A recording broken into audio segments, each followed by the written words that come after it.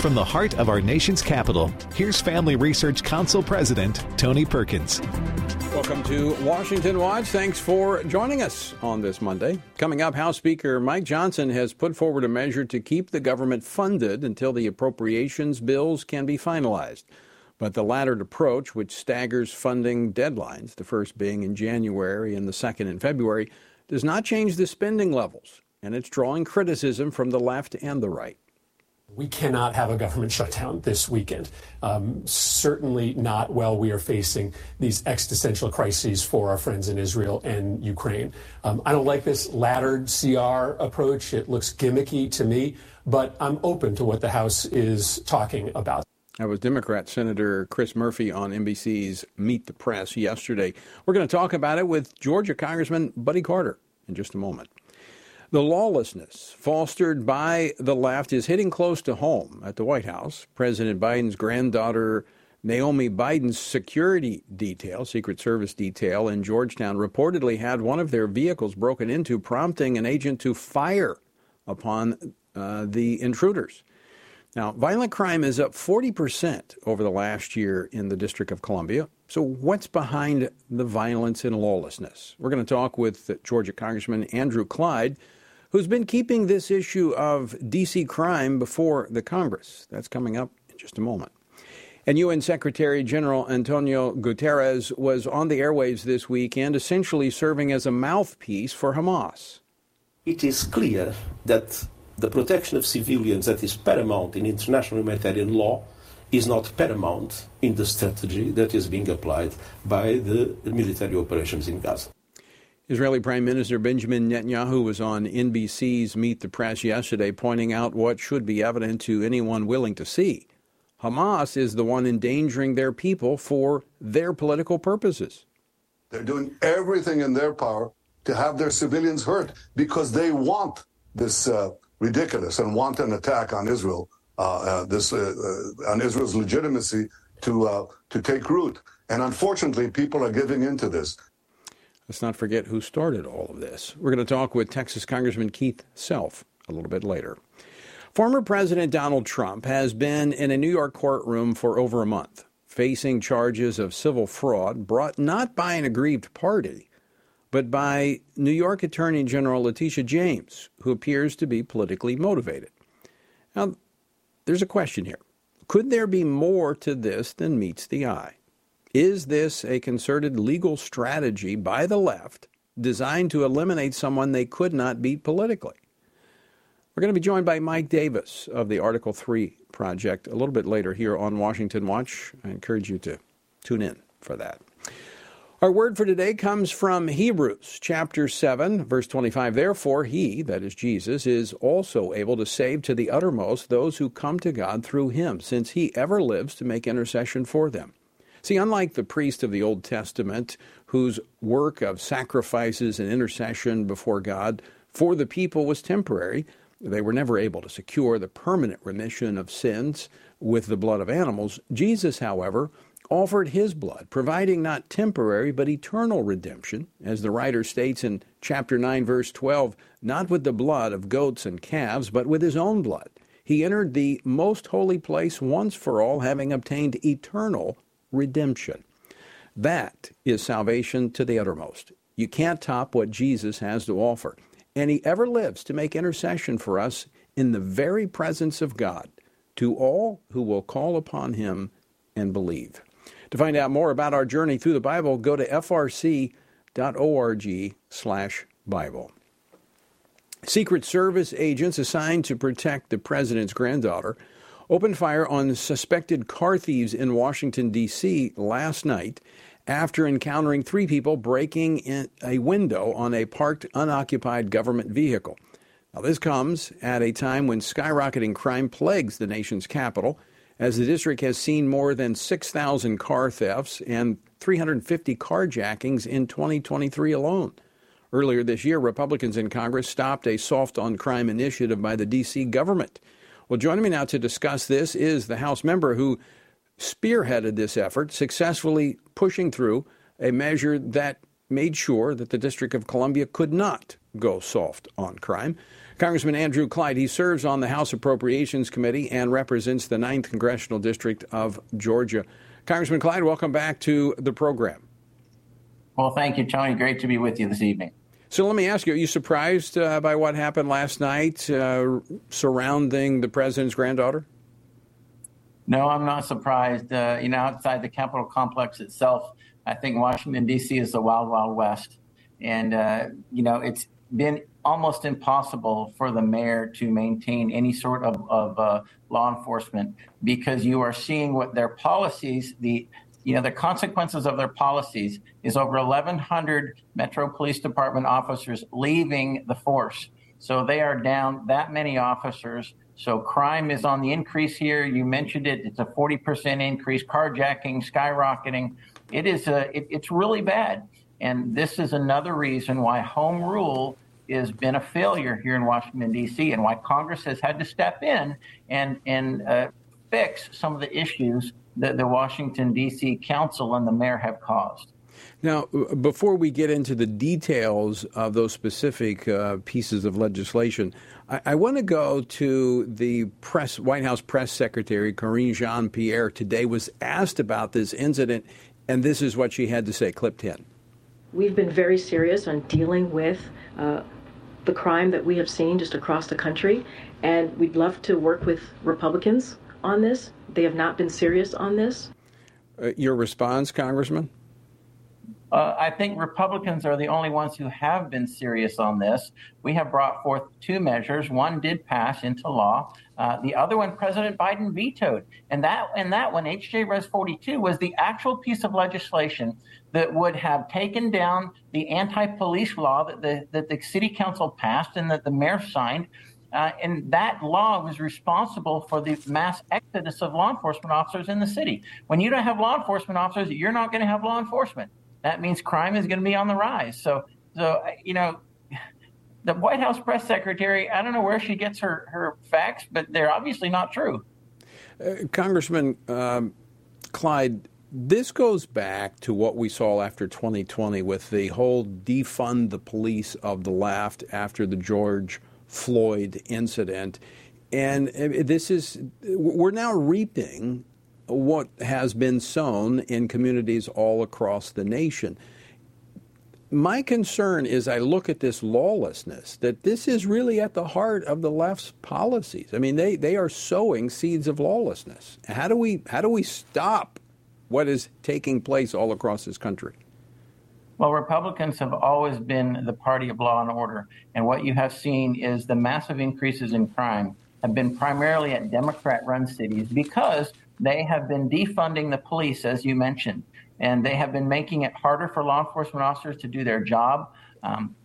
They have been making it so that they're not respected anymore. And when law enforcement is not respected, then you have a great increase in crime. And you're seeing that in Chicago, in New York, in Seattle especially. These Democrat-run cities, Austin, where there is a huge increase in crime. And it is because of the Democrat policies, the soft on crime policies, where they believe that the police are the bad guys and the criminals are the good guys. And that's wrong. That's completely backwards. Now, we know, we know, but maybe we need to talk a little bit more about this. People don't realize that the District of Columbia, the Congress actually has jurisdiction ultimately over the district, and that's why you could pass legislation or resolution through Congress that would basically trump what the city had done. But even though D.C. has seen this 40% spike in violent crime, they're not alone. We're seeing this all across the country in major Democratic run cities because of the softness on crime, but again, also because they've run the police off. You're exactly correct. And Article 1, Section 8, Clause 17 of the Constitution says that Congress has exclusive legislative authority over the federal city of Washington, D.C. Now, our founding fathers were very wise men, and they wanted the Washington, D.C. to be a city for all America, and therefore they gave the legislators the responsibility for governing the city. Well, in 1973, we gave that up for the most part and passed home rule, which was a huge mistake. And we have seen over the last 45, almost 50 years, where Washington, D.C. has been irresponsible in its running of the city. And so we see the massive crime increase, and that's been a serious problem. I don't want that. I don't think any member of Congress wants that for their constituents coming here to Washington, D.C. So we need to take home rule back. We can do that here through legislation, and I look forward to working with my colleagues to that eventual end. Congressman Andrew Clyde, it looks like even Governor Newsom out in California can get serious about crime if motivated enough. In advance of the Chinese dictator coming to San Francisco, he's actually cleaning things up, and he was asked about this. Play clip number 9. I know folks say, oh, they're just cleaning up this place because all those fancy leaders are coming into town. That's true, because it's true. What do you say? It's true.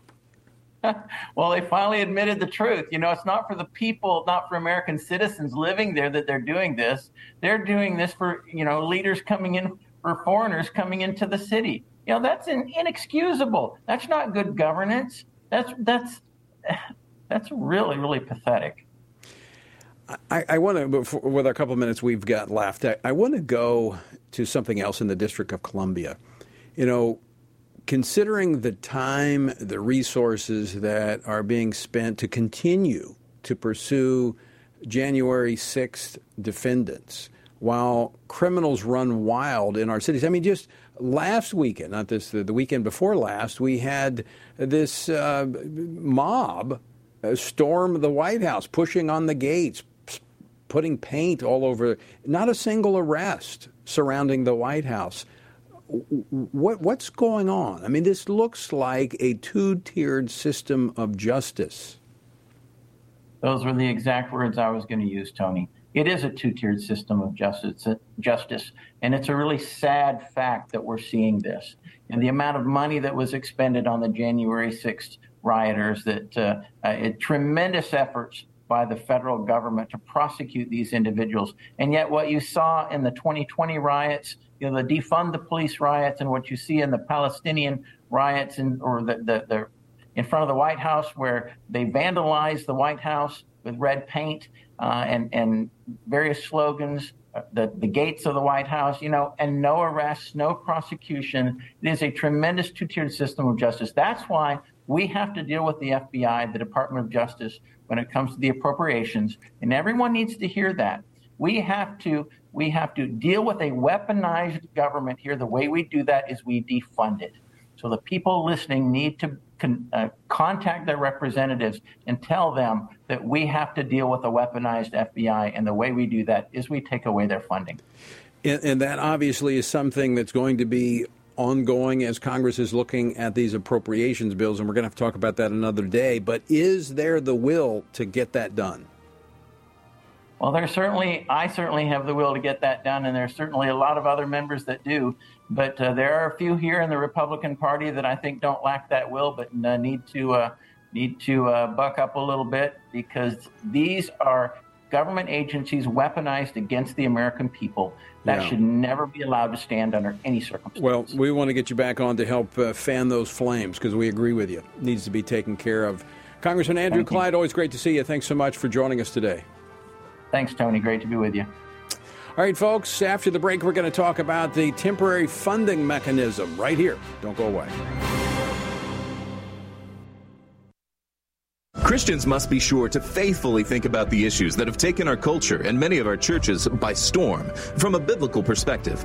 Family Research Council's David Clausen, along with co-authors Denny Burke and Colin Smothers, released a new book, Male and Female, He Created Them, a study on gender, sexuality, and marriage to help Christians better grasp the Bible's teaching about these issues. This study presents a biblical view of homosexuality, transgenderism, and marriage. With this new resource, readers will be given guidance on specific specific questions related to preferred pronouns, identity, intersex conditions, and other matters that our churches must be discipling their members to respond to with love and biblical conviction. As part of the study, readers have access to supplemental videos by Dr. Albert Mohler, Dr. Heath Lambert, Reverend H.B. Charles, Dr. Christopher Yuan, Dr. Rosaria Butterfield, and others that expand and elaborate the themes of each chapter. To purchase a copy, go to hecreatedthem.org.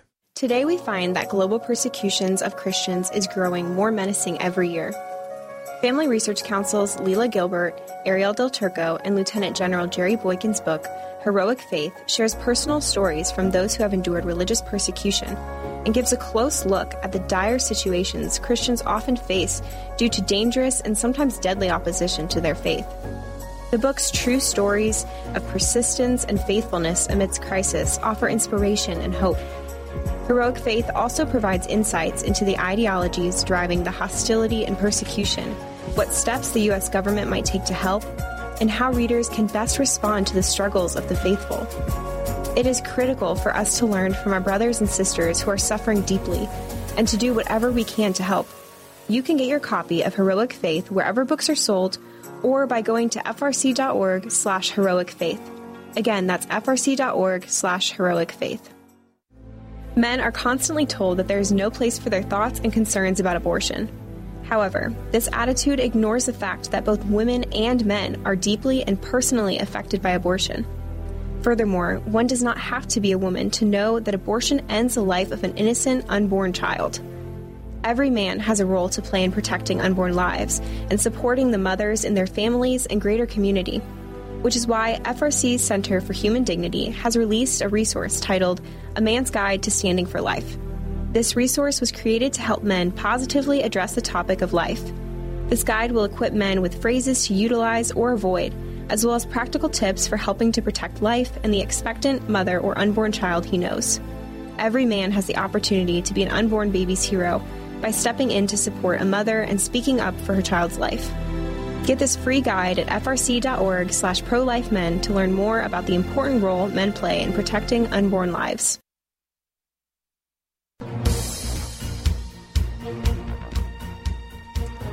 Welcome back to Washington Watch. Good to have you with us on this Monday. The website, TonyPerkins.com.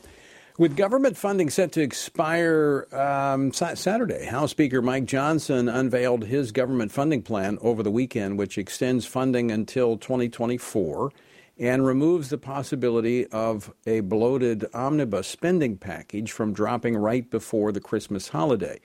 Now, the plan includes a creative two-step laddered approach to funding, which, though rare, has been used before in Washington. The Biden administration and Senate Democrats have criticized the idea.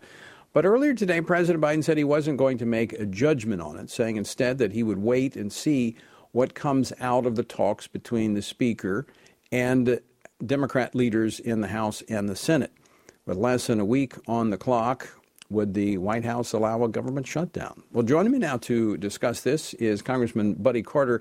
He serves on the House Budget Committee, and he's joining us from the House floor because he's got to go speak in just a moment. Congressman, thanks so much for joining us today.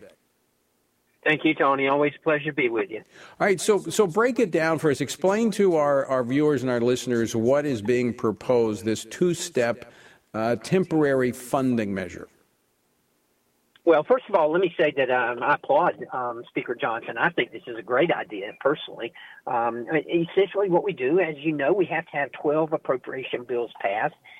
Our goal is to avoid a Christmas tree omnibus like we have experienced in the past. We set that as one of our goals at the first of the year, that we did not want that to happen again.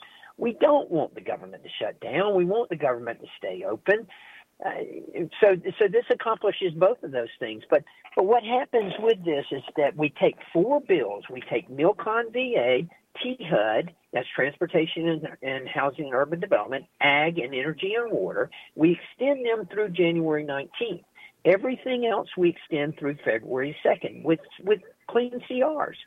Now, what that does is that gives us the opportunity to work on those four bills, the MILCON VA, THUD, Ag, and Energy and Water, until January 19th. If we can get them done, then we go ahead and conference with the Senate. We go ahead and and get them signed by the president, they go into effect.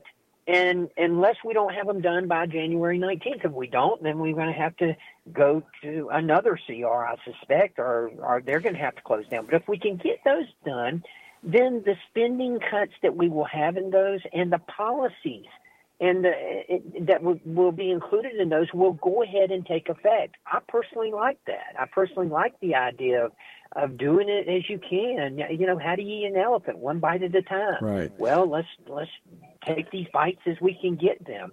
And then we go on and we work until February 2nd on everything else and try to get it done as well.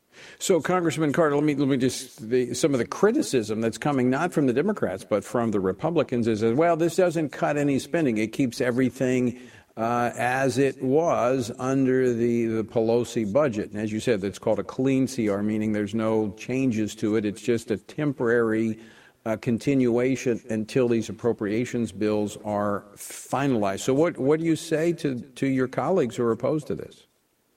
Well, they are correct, and I get it. But the point is that we're not going to be able to get them done. We're not going to be able to get all 12 bills with the spending cuts done anytime soon, certainly not before January the 19th. And why not go ahead and do what we can do until then? And I know that there may be a certain amount of leverage when you have all of them together, but we've tried that and it hasn't worked. But, I've always said Washington is about big ideas. This is a big idea, as you pointed out, never been done before. I personally think we ought to try it. You made the point, talk about what hasn't been done before, but let's talk about what has been done before. As you alluded to, we see this almost every year where Congress gets jammed right before Christmas with this an omnibus, as you call it, a Christmas tree. Everything is hanging on it, and either you're forced to vote for something at the last minute without even looking at it. This would preempt that by saying, no, we're going to continue into January and February. That way, you don't have the pressure of being forced into this at the end of the year. Absolutely, and that's one of the good points that's to be made. There are three good points here. First of all, that is one of them, that we avoid the Christmas tree, this Christmas omnibus. The second one is that we can separate the CR from supplemental funding, and we can debate funding for Israel, funding for Ukraine, funding for the Indo-Pacific separately. And it should be done separately, because I guarantee you, if we do this omnibus, they're going to include that in there, and it's going to be jammed down our throat. But the third thing it does is we avoid a government shutdown. And whereas I have always said that a government shutdown is not the worst thing that could happen, the worst thing that could happen would be for us to continue to spend like we're spending recklessly. But at the same time, we do want to do everything we can to avoid a government shutdown, because it's just not good. It's not good for anyone, and it's hard to get out of them. Well, yeah, I mean, if you cannot agree among Republicans on a temporary funding measure, how would you be able to get out of a government shutdown among Republicans? You won't. And politically speaking, we'll take the blame for it. We'll take a hit for it, and we always do. And that's no good. It's not going to accomplish anything at all. So let's do everything we can to avoid a government shutdown, and let's take incremental wins when we can. Let's move the ball down the field. And this would be doing that. Mary. No, it's not a long touchdown pass, but it is advancing the ball down the field, and that's good. Right. You're moving toward the first down. A final question for you, because I know you got to get to the floor, and we're almost out of time. This is, in part, to work. This is going to require some Democratic votes in the House. Is this going to set up another attack on the Speaker to try to remove a Speaker, or have the Republicans learned the chaos that brought on last time? I'm not sure what lessons we've learned, to be quite honest with you, what lessons some members of our conference have learned. I think it's unfair. Mike Johnson inherited this situation. He inherited this mess, if you will. You can't really hold him responsible for what he inherited like this, and he's doing the best he can with it. I personally, I thought it was a dumb thing to do, to vacate the chair and to get rid of Speaker McCarthy. I thought that was a big error on our part. Right. But it is what it is. It's done, and now we have the same situation with Mike Johnson, and if we repeat that, then shame on us. Yeah, I don't think they come up with the motion to vacate the chair and get rid of Mike Johnson because of what he's doing here. I think that's just terrible. I don't think the American people would have much patience for that. Congressman Carter, we're out of time. Always great to talk with you. Thanks so much for joining us. Thank you. Stick with us, folks. We're back after this. Christians must be sure to faithfully think about the issues that have taken our culture and many of our churches by storm from a biblical perspective. Family Research Council's David Clausen, along with co-authors Denny Burke and Colin Smothers, released a new book, Male and Female, He Created Them, a study on gender, sexuality, and marriage to help Christians better grasp the Bible's teaching about these issues.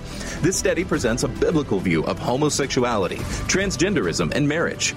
With this new resource, readers will be given guidance on specific questions related to preferred pronouns, identity, intersex conditions, and other matters that our churches must be discipling their members to respond to with love and biblical conviction. As part of the study, readers have access to supplemental videos by Dr. Albert Mohler, Dr. Heath Lambert, Reverend H.B. Charles, Dr. Christopher Yuan, Dr. Rosaria Butterfield, and others that expand and elaborate the themes of each chapter. To purchase a copy, go to hecreatedthem.org. Today we find that global persecutions of Christians is growing more menacing every year.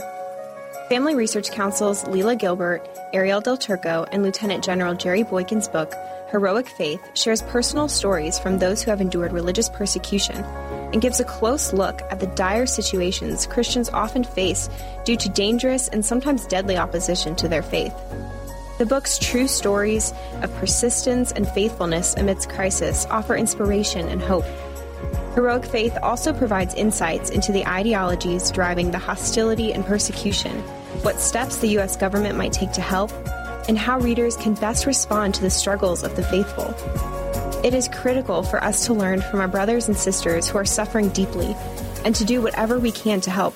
You can get your copy of Heroic Faith wherever books are sold or by going to frc.org/heroicfaith. Again, that's frc.org/heroicfaith.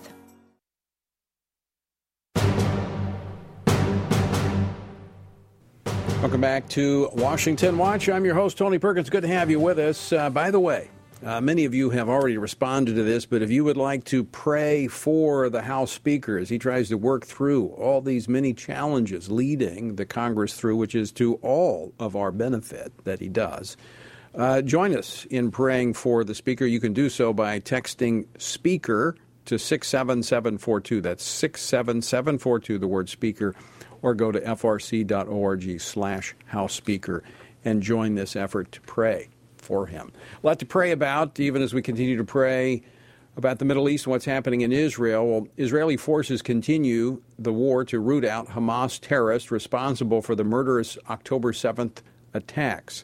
Now, Israeli leaders must also contend with United Nations officials, including the Secretary General, Antonio Guterres, who referred to Israel's military effort as the, quote, collective punishment of the Palestinian people, end quote. UN officials clearly envision a role for themselves as mediators once the war ends. But how can Israel trust their decisions? Joining me now to discuss this is Congressman Keith Self. He serves on the House Foreign Affairs Committee and the House Veterans Affairs Committee. He represents the 3rd Congressional District of Texas. Congressman Self, welcome back to Washington Watch. Thank you, Tony. Great to be here. So, Congressman, I mean, I would think it would be evident to any thinking person that what's happening in Gaza right now is Hamas is hiding behind women and children. But yet you have, like, the Secretary General basically being a mouthpiece for Hamas, accusing Israel of attacking and killing women and children. Well, that shouldn't surprise us at all. He is a member of the Portuguese Socialist Party. Anti-Semitism is around the world. That's why the Human Rights Council of the UN, we see seats that have Afghanistan, Iraq, and Venezuela on it, and yet Israel is not on the Human Rights Council. This is the UN policy and has been for a while. They routinely censure Israel. In fact, the United States uses our veto authority occasionally to protect Israel from even worse punishment. We're seeing this starting to influence the United States government, of course, with the pro-Palestinian, pro-Hamas protests that are taking place on college campuses, on the streets, and at the White House. We see this hesitation from the Biden administration to stand resolutely with our ally. We've got to send a clear message. If they're not able to eliminate this threat, how can Israel remain safe?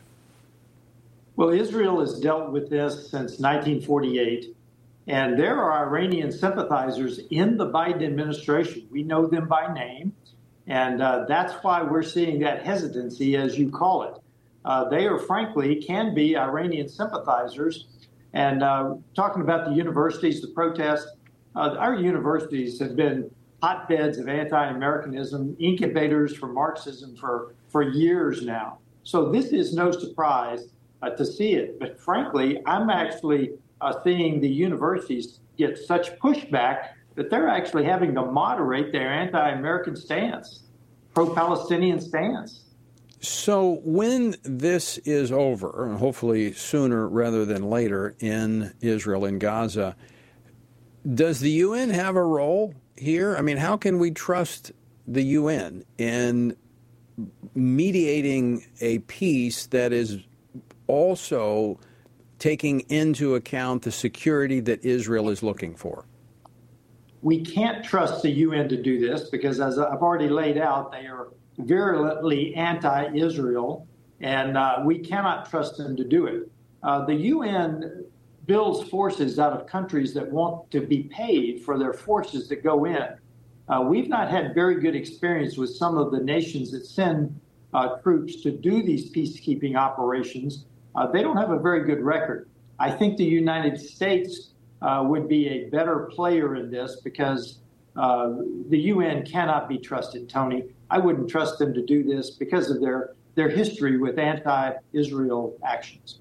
So Congressman Self, when you look at what's happening here, and you've got a long history in the United States military and the Army, and now sitting on the Foreign Affairs Committee, are you concerned at this getting out of control in the Middle East with Iran and, with China standing by watching? Do they make a move on Taiwan? Are we at a very, very critical point?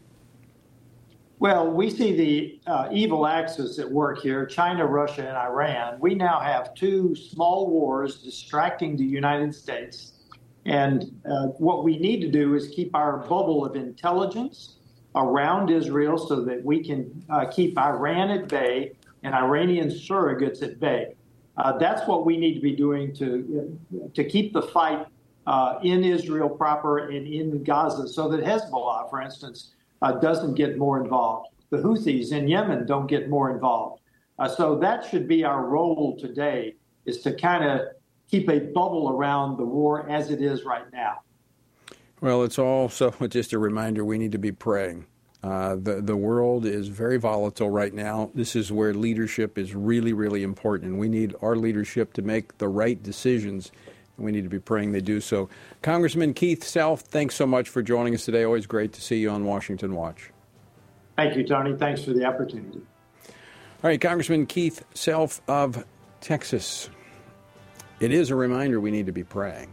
We don't need to be anxious. We don't need to be, concerned. I mean, we need to be concerned, but not worried, not wringing our hands. We need to be praying. Pray for our leaders that they would make the right decisions. Pray for Israel. Pray for the peace of Israel. All right, coming up, the left's pursuit of Donald Trump has made clear that if they can't win elections at the ballot box, they want judges to decide the outcome. We're going to talk about lawfare next here on Washington Watch. Don't go away.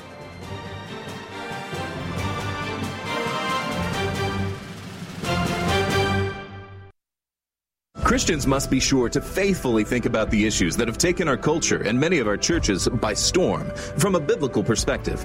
Family Research Council's David Clausen, along with co-authors Denny Burke and Colin Smothers, released a new book, Male and Female, He Created Them, a study on gender, sexuality, and marriage to help Christians better grasp the Bible's teaching about these issues.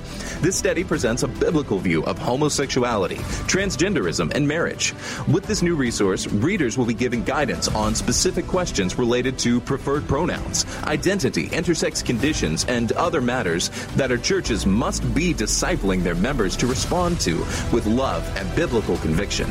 As part of the study, readers have access to supplemental videos by Dr. Albert Mohler, Dr. Heath Lambert, Reverend H.B. Charles, Dr. Christopher Yuan, Dr. Rosaria Butterfield, and others that expand and elaborate the themes of each chapter.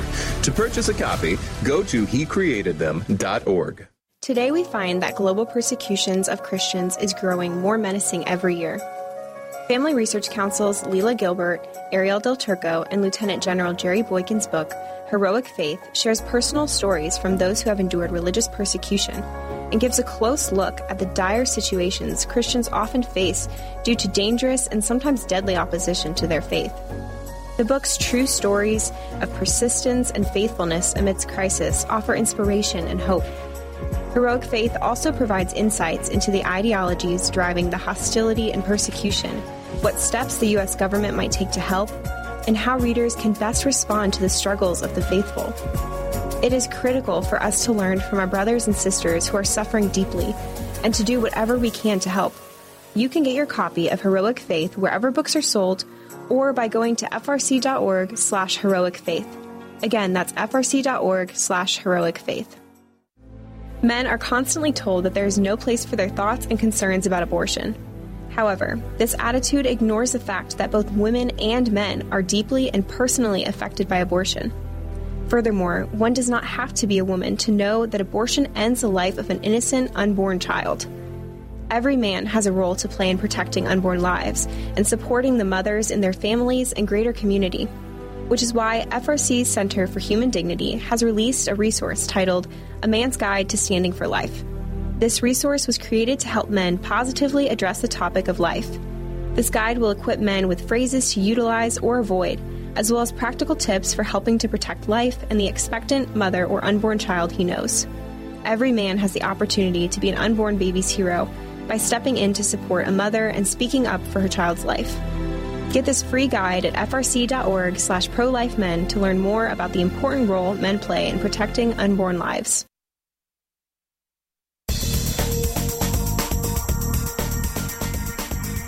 This is Washington Watch. I'm Tony Perkins, your host. Good to have you with us on this Monday. The website, TonyPerkins.com. Again, let me remind those of you who would like to join us in praying for the House Speaker and Congress. Look, we want them to succeed. We need them to succeed, given all that is happening in this world.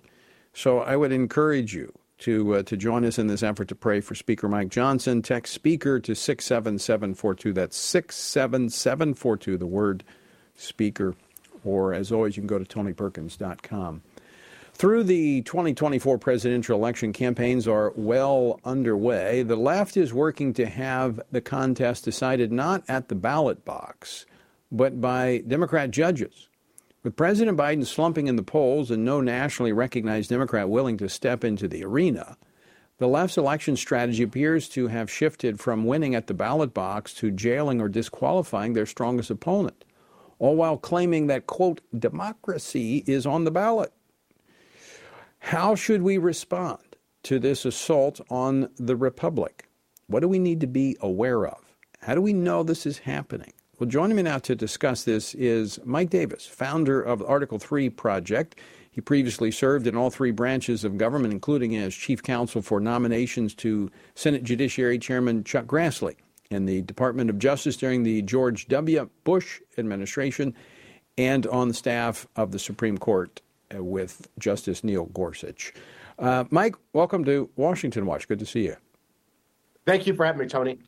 All right, so I want to start with, let's just start where we are today. President Trump, for over a month, has been in a New York courtroom on a civil criminal charge, or civil charge of fraud, Now, there's no aggrieved party. It's just the Attorney General of New York that is pushing this case. But we're seeing these pop up all over, and then we're seeing him being challenged to being on the budget as an insurrectionist. So, is this a coordinated effort to try to do what they couldn't do politically, destroy Donald Trump? This is absolutely Democrat lawfare and election interference. It is unprecedented. It is very dangerous to democracy that the Democrats pretend like they are protecting. They impeached President Trump twice for nonsense. They indicted him 4 times for non-crimes. They're trying to bankrupt him in this civil lawsuit in New York for the non-fraud of a businessman paying back sophisticated Wall Street banks on time, in full, as agreed, with interest. They're trying to disqualify him from the ballot. They're simply trying to take him off the ballot in several states because this lawfare and election interference is backfiring, and President Trump is on a path to beat President Biden like a drum on November 5th, 2024. So they just want to take him off the ballot. So Mike, in a previous life, back when I was in law enforcement, I actually worked in anti-terrorism with the State Department for a while. One of the things we would do in terrorist analysis is that we would connect the dots. We would look at, because you've got all these little appearing to be separate incidents that are occurring out there. Can you connect the dots for us? Where are the connection points with all these things we see happening across the country? Well, a connection point is Joe Biden. Another connection point is George Soros. And Joe Biden is the one who waived President Trump's claim of executive privilege that was relayed by Deputy White House Counsel Jonathan Su, and that paved the way to the unprecedented, unnecessary, and unlawful home raid on President Trump for the Office of Former President for Presidential Records that the former president is allowed to have under the Presidential Records Act. That was like 16 months ago.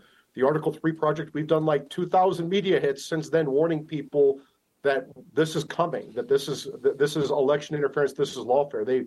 They indicted President Trump in New York for settling a nuisance claim, and somehow that became a campaign finance violation. They have Jack Smith, Biden's deranged special counsel, along with Democrat DA down in Fulton County, Georgia, Fani Willis, indicting President Trump for January 6th for the non-crime of objecting to a presidential election, which is allowed by the Electoral Count Act of 1887. Twisting arms politically is allowed by the First Amendment. If it's a crime to object to presidential elections, Democrats would be in prison for objecting to Republican wins in 1968, 2000, 2004, and 2016. I don't see Al Gore and John Kerry and Hillary Clinton in prison for objecting, but that's exactly what they're trying to do to President Trump. And this is lawfare. This is election interference. And Congress needs to step up. They need to cut off funding for these federal and local prosecutors who are engaging in these republic-ending tactics. Okay, so I want to go there. We've got a few minutes to talk about this, but before we go there, because we were just talking with one of the Budget Committee members, we were actually talking about with Andrew Clyde about how the appropriations bills we need to address these types of things in there. So we're going to go there in just a moment. But I want to go back to something that you've been tracking that's happening right now in Colorado. And I want you to explain to our viewers and our listeners what's happening there in a state court. So this Denver District Judge, Sarah Wallace, is a new appointee to the bench, to the trial court out here in Colorado. She was appointed by Democrat Governor Jared Polis. She started in January of this year. Governor Polis named her in October of 2022 to start in January of 2023. In August of 2022 to start in January 2023. In October of 2022, this Denver district judge designee, before she became a judge, donated to an anti-Trump January 6th PAC to chase out of office Republicans who supported Trump on January 6th. Now she's presiding over a trial, an anti-Trump January 6th trial to throw President Trump off the ballot. These Democrat operatives and fake Republicans are trying to throw President Trump off the ballot in Colorado to establish a precedent in this blue state with this Democrat judge and these Democrat operatives so they can use this in swing states like Michigan and other states to chase President Trump off the ballot so they can just disqualify him. So, okay, Mike, so how are they trying, what are they using to throw him off the ballot? What are they saying? What's the rationale for them removing him from the ballot? They're trying to say that after the Civil War, Congress passed the 13th, 14th, and 15th Amendments to outlaw slavery, provide equal protection and due process to freed slaves and voting rights to the freed male slaves. And as part of the 14th Amendment, these Confederate sympathizers who engaged in insurrection or rebellion against the Union were winning offices and undermining the post-Civil War Reconstruction effort and the Union. So Congress passed and the states ratified Section 3 to the 14th Amendment, which disqualifies those who engaged in insurrection or rebellion against the United States from holding office, right? And there is a case from 1869 that says in order to disqualify, a U.S. attorney or the federal government has to bring federal charges to a federal grand jury and a federal judge and a federal court. The jury has to find guilt beyond a reasonable doubt unanimously. The court has to convict, and then this conviction has to be upheld on appeal. That's the only way you can disqualify. Has that happened? No, it's not. Congress passed this statute in 1870. They updated it again in 1948. Jack Smith and January 6th, the January 6th committee, Jack Smith, the Biden Justice Department have spent tens of millions of dollars in years hunting for evidence of insurrection. It doesn't exist, right? Otherwise, Jack Smith would have charged Trump with insurrection. How many insurrectionists get to the Senate floor of a nation's capital, take selfies, walk through velvet ropes, and follow police direction and don't burn down the place? January 6th was a lawful protest permitted by the National Park Service that got out of control and devolved into a riot. So you have a state, let me make sure I get this correct. Correct me if I'm wrong. You have a state judge in Colorado that is presiding over a trial in which someone has accused President Trump, former President Trump, of being an insurrectionist. Therefore, he should be taken off of the ballot in Colorado, this being an example or an encouragement to other states to do the same. Is that correct? That's exactly right. And this Denver district judge is going to hear closing arguments on November 15th, Wednesday, November 15th, and she said by Friday, by close of business on Friday, November 17th, she is going to rule. I guarantee you she is going to disqualify President Trump from the ballot here in Colorado. This is crazy. He's not been, as you said, the president has to be at least charged, but he's not even been charged, so he hasn't been tried, he hasn't been convicted, he hasn't been charged with insurrection. So how in the world can they do this in Colorado? Well, they put January 6th defendants in the D.C. gulag for months and months and months without charges. These aren't Democrats. Today's Democrats don't seem to care too much about due process and equal protection of law and following the law. They care about lawfare. They care about power. They care about winning elections, and they care about destroying anyone who gets in their way. And they're trying to destroy President Trump now. And what people need to understand is this doesn't stop with President Trump. They are going after Christians praying outside of abortion clinics. They are going after parents outraged by gender chaos and the resulting rapes in high school bathrooms. This is not our parents' or grandparents' Democrat Party. These aren't liberals who love America. These are leftists who hate America. These are Marxists. So this is why you say this is about the future of the republic. This is dismantling our rule of law in this country if this is allowed to go forward. Therefore, what you have proposed is that the Republicans who control the House and have the ability to control the purse strings make this a top priority, or all this other stuff is just academic discussion. This Democratic lawfare, this election interference by the Democrats, these are republic-ending tactics. Think about how the Roman Republic fell, right? It was because Caesar crossed the Rubicon from Gaul into Rome because the Roman insiders were engaging in lawfare against him, and it led to the fall of the Roman Republic. Does anyone really think that President Trump is going to turn the other cheek when he's back in the White House? This is going to lead to a legal tit for tat that's going to destroy our country. And this is why House Republicans need to end this. And I want to commend Congressman Andrew Clyde from Georgia, for taking up 2 appropriations riders that the Article 3 project has been championing to cut off federal funding to Jack Smith and these federal prosecutors and these state prosecutors who are pursuing major presidential candidates on or before November 5th, 2024. They waited 30 months to bring these charges against Trump. They timed them, stacked these charges back to back, stacked the trials back to back to interfere with the election. They can wait until after the election. Okay. And that's what Andrew Clyde's writer does. All right. I want to, one question before we get to the actual, these funding tools. Who's choreographing this? Who's calling the shots here? Who's the puppet master? I'd say it's coming from the Biden White House, because Jonathan Sue clearly greenlighted the illegal home raid on President Trump back in August of 2022 that started all this. But it's these Soros prosecutors who are coordinating with the Biden administration, with Merrick Garland, with Jack Smith.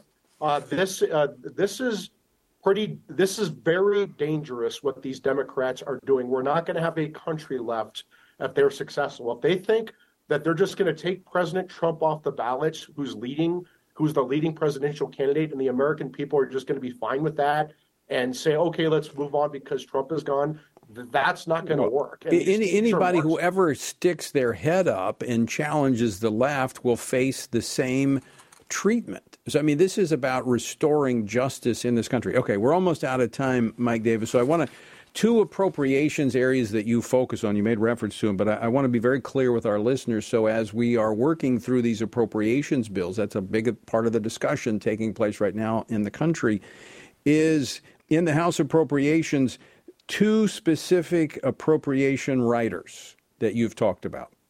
Summarize those for us so we can give our folks their homework. So if the federal government wants to continue to have funding, if these Democrat hellholes want to continue to have their funding like New York, D.C., Atlanta, they need to stop their lawfare. They need to stop their election interference. This is unprecedented. So they can pause their cases until after the presidential election, because the American people, not these Democrat prosecutors in D.C., New York, and Atlanta, get to decide the next presidential election. And that's so Congress has the ability to, number one, for the federal government, cut off the spigot, say, hey, no election interference. You cannot go after a presidential candidate until after the election. So you can't make these things up, right? I mean, that's been the policy of the Justice Department for 250 years until now. But it's not now. Yeah. And so this would just restore the norm that you don't go after major presidential candidates during a presidential election, especially on bogus charges. And that's what Jack Smith has brought against President Trump. All right, very quickly, controlling the money at the state level. How do they do that to keep these local jurisdictions? Well, does New York, does New York, does Atlanta, does Georgia, do they want to keep getting federal funding? If they do, they're going to pause these prosecutions until after the election. All right. Mike Davis, great information. Thanks so much for joining us today and laying all this out. Thank you so much. All right, Mike Davis with the Project 3. I think that's the name of it. Doing great work. This is really important. And this is something else that we need to be adding to our prayer list. We need to be praying. And these things need to be resolved. So we need to pray for our members of Congress that they would have the courage to tackle these issues. I mean, I think he's right. I think these are republic-ending tactics that we see. History would tell us that. All right, folks, out of time. But Lord willing, we'll be back again tomorrow. I hope you will as well. Until then, I leave you once again with the encouraging words of the Apostle Paul found in Ephesians 6, where he says, when you've done everything you can do, when you've prayed, when you've prepared, and when you've taken your stand, by all means, keep standing. Washington Watch with Tony Perkins is brought to you by Family Research Council and is entirely listener-supported. Portions of the show discussing candidates are brought to you by Family Research Council Action. For more information on anything you've heard today, or to find out how you can partner with us in our ongoing efforts to promote faith, family, and freedom, visit TonyPerkins.com. Also, to leave a comment about Washington Watch, call our watch line at 1-866-372-7234. That's 1-866-372-7234.